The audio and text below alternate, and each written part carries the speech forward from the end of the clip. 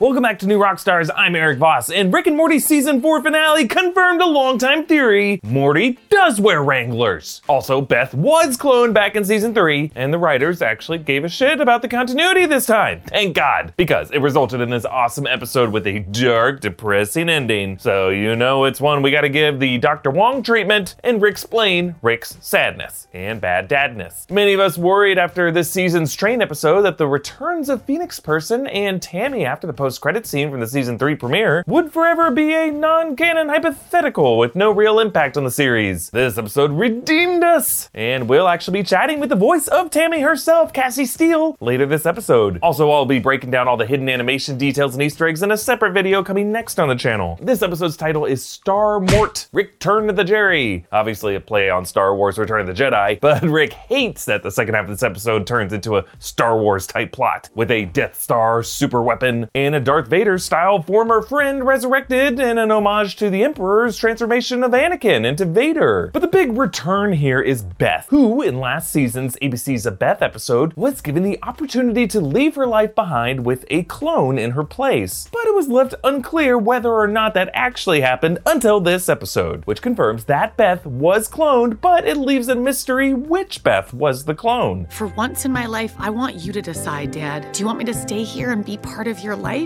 Or do you want me to leave?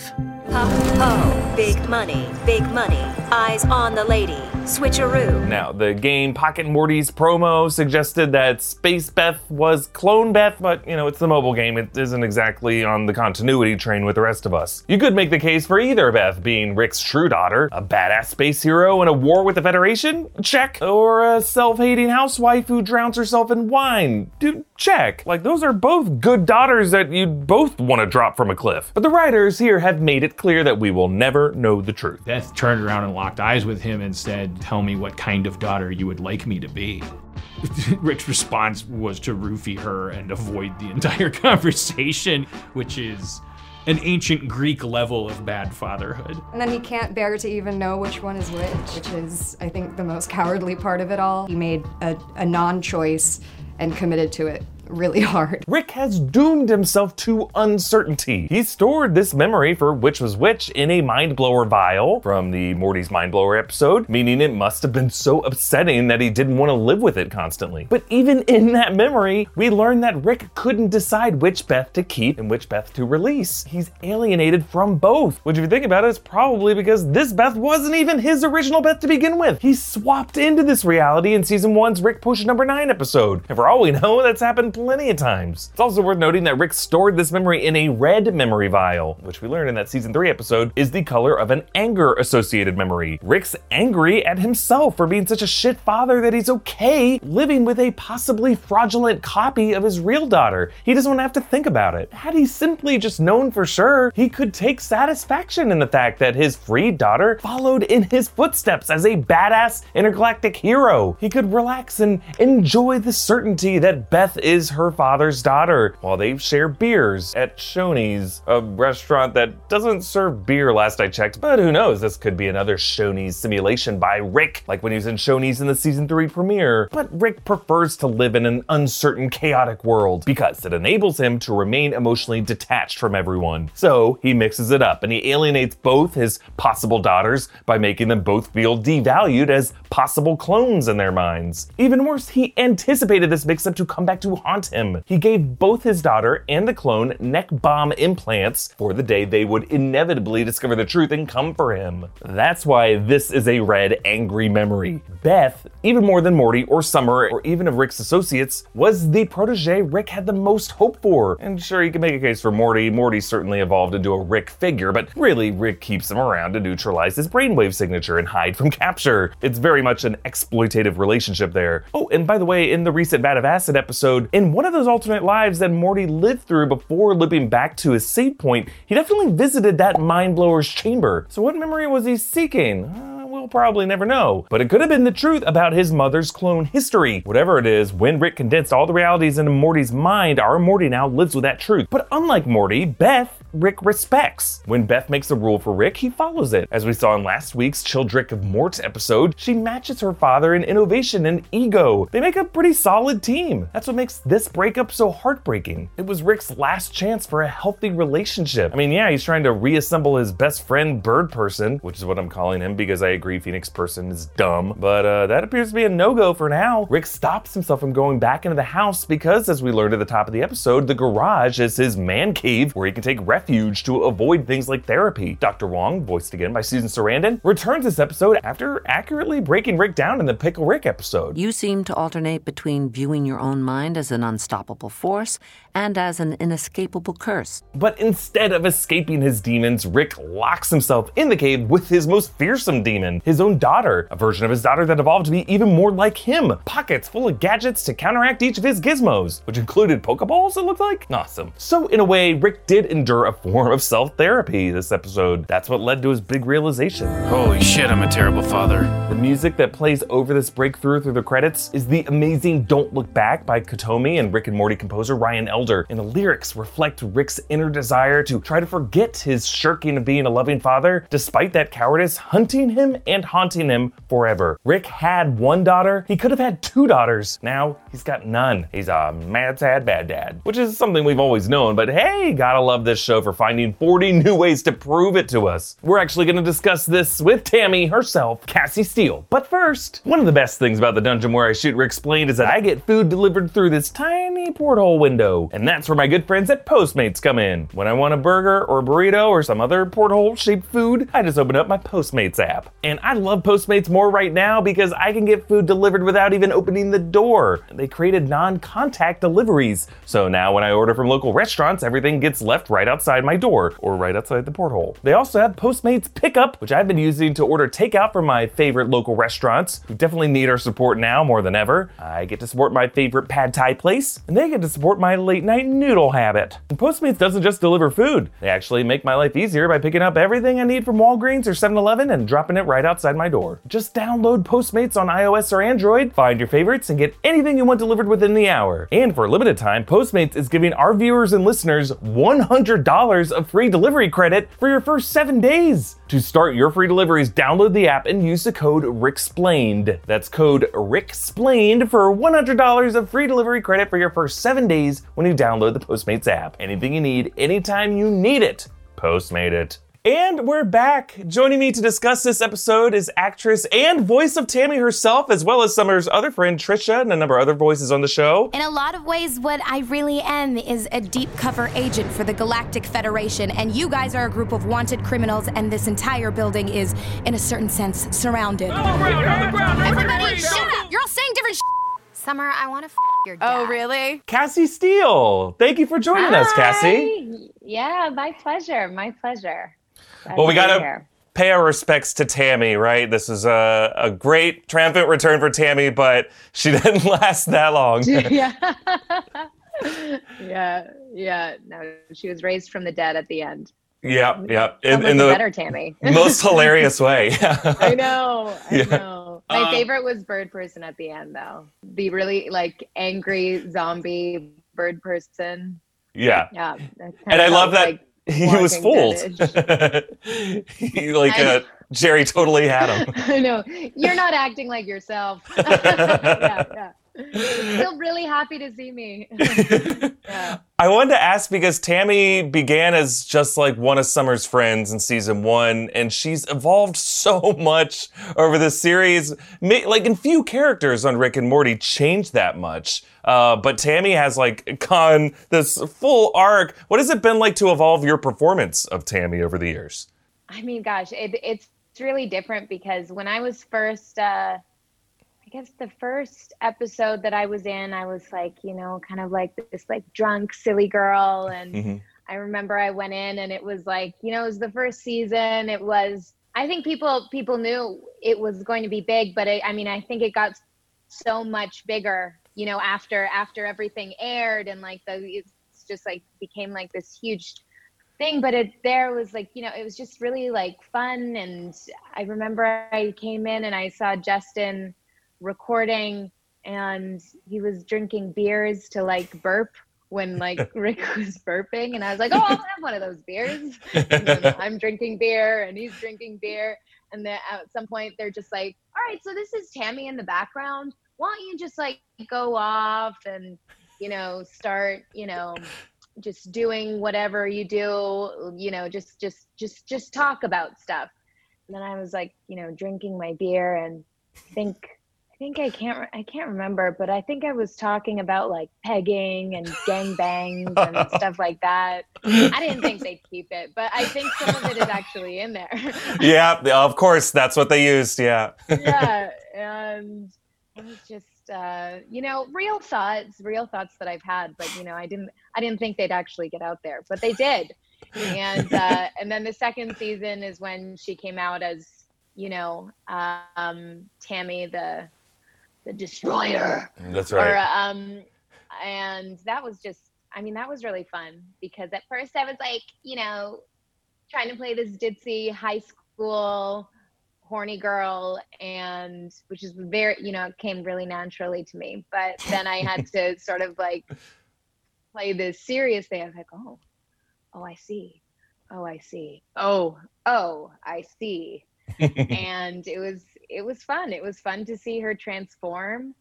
And I loved at the end because I really feel like Tammy and Bird person or Phoenix person, I feel like their love is actually so real.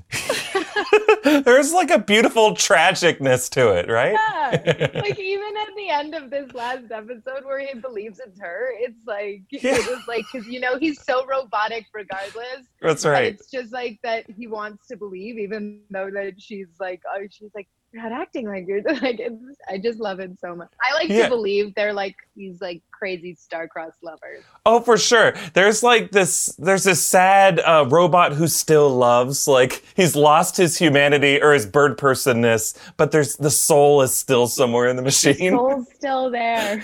That's so sad. I know. Yeah.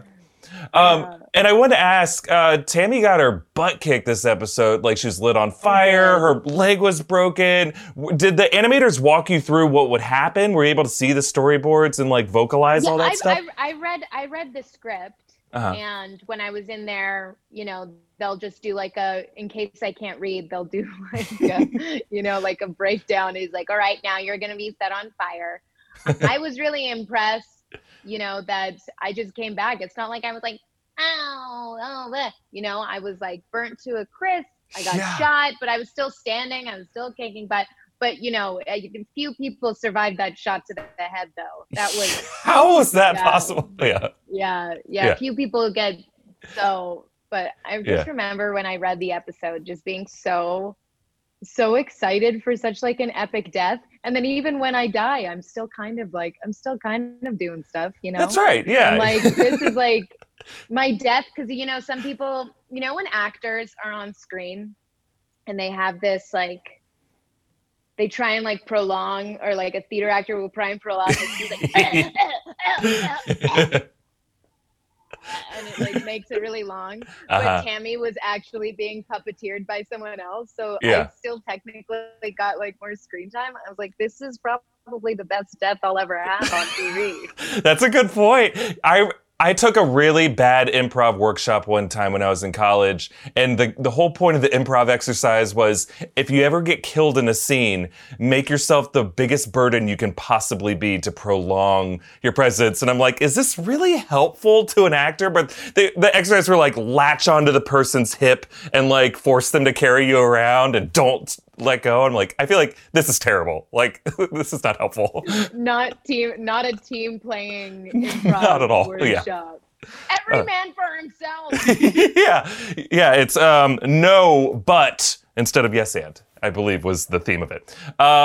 Well, I wanted to ask, how surprised were all of you to find out that they were going to be bringing back Tammy and Phoenix person at the beginning of season 3? Or we last saw them at the beginning of season 3. How surprised were you to see them bring them back in season 4, as well as the other big callback this episode, this whole Beth clone theory from season 3? Yeah, I mean, I don't know. I just feel like I'm never surprised really with like they're just so creative. I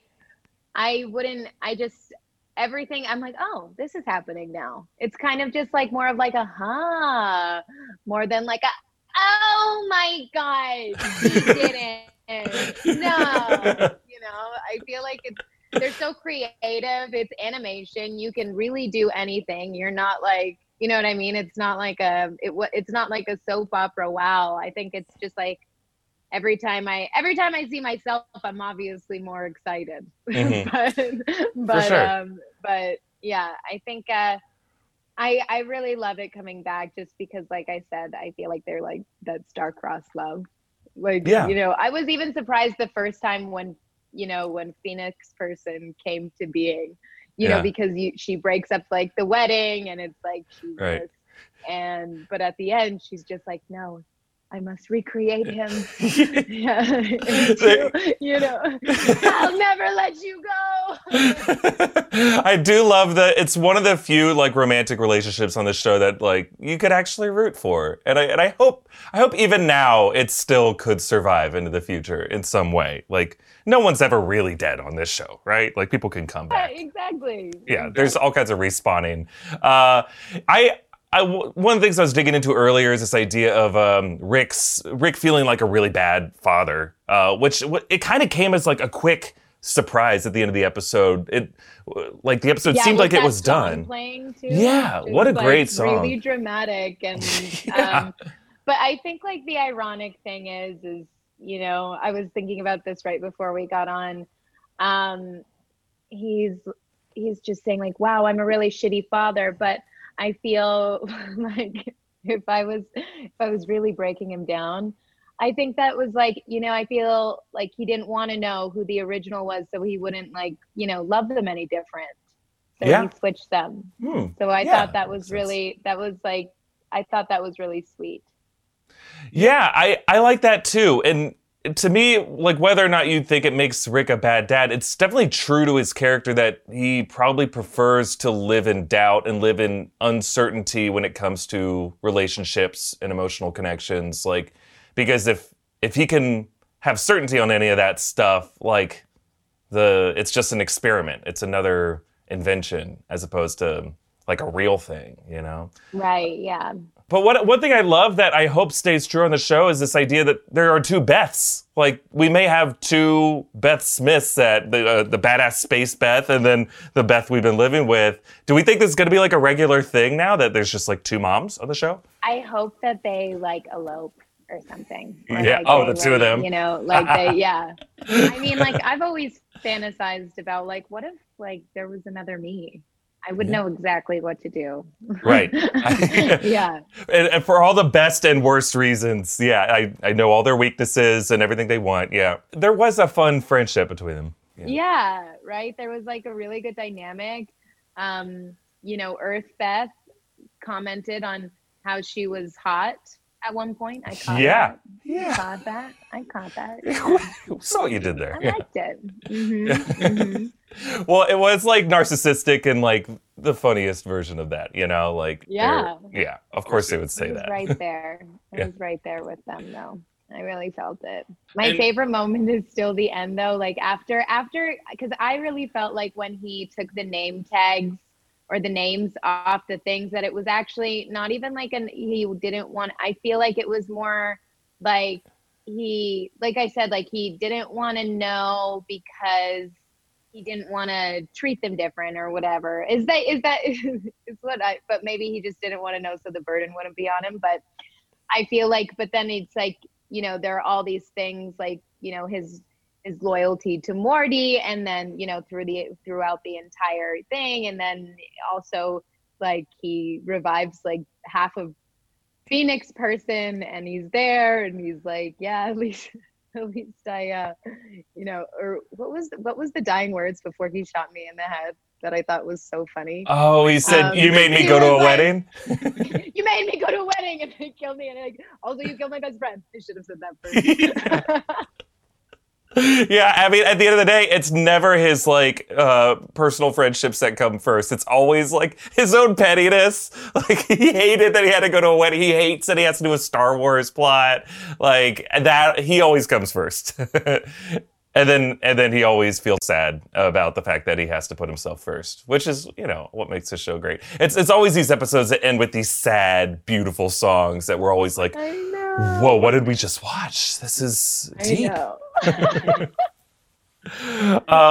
It was so great to hear your voice come back in this finale episode. Tammy's such a fun character. And hopefully in some way they can respawn her in the future, because it's been great talking with you and hearing you come up on the show. Yeah, thank you so much for having me. Yeah, I mean, it's so much fun doing the show. So, I mean, obviously it'd be fun, but definitely look out for my other characters. Maybe they'll turn into other secret identities. Absolutely. If we learn anything from Tammy, no one character is just simply a stock anything. They'll re-serialize them in anything. That's right. This is a very economical writer's room. They'll find new uses for everyone. Well, thank you so much again, Cassie. This has been such a pleasure to talk to you. Reminder to all of our listeners and viewers, you can get early audio versions of the show by subscribing to Ricksplained, wherever you get your podcasts. And you can follow New Rockstars on socials, follow me on Instagram and Twitter, and you can subscribe to this channel for more Rick and Morty breakdowns. A breakdown of all the Easter eggs, animation details will be coming up next on this channel. And we'll close out this week with our favorite joke from the episode. You made me go to a wedding. And you killed my best friend. I should have said that one first.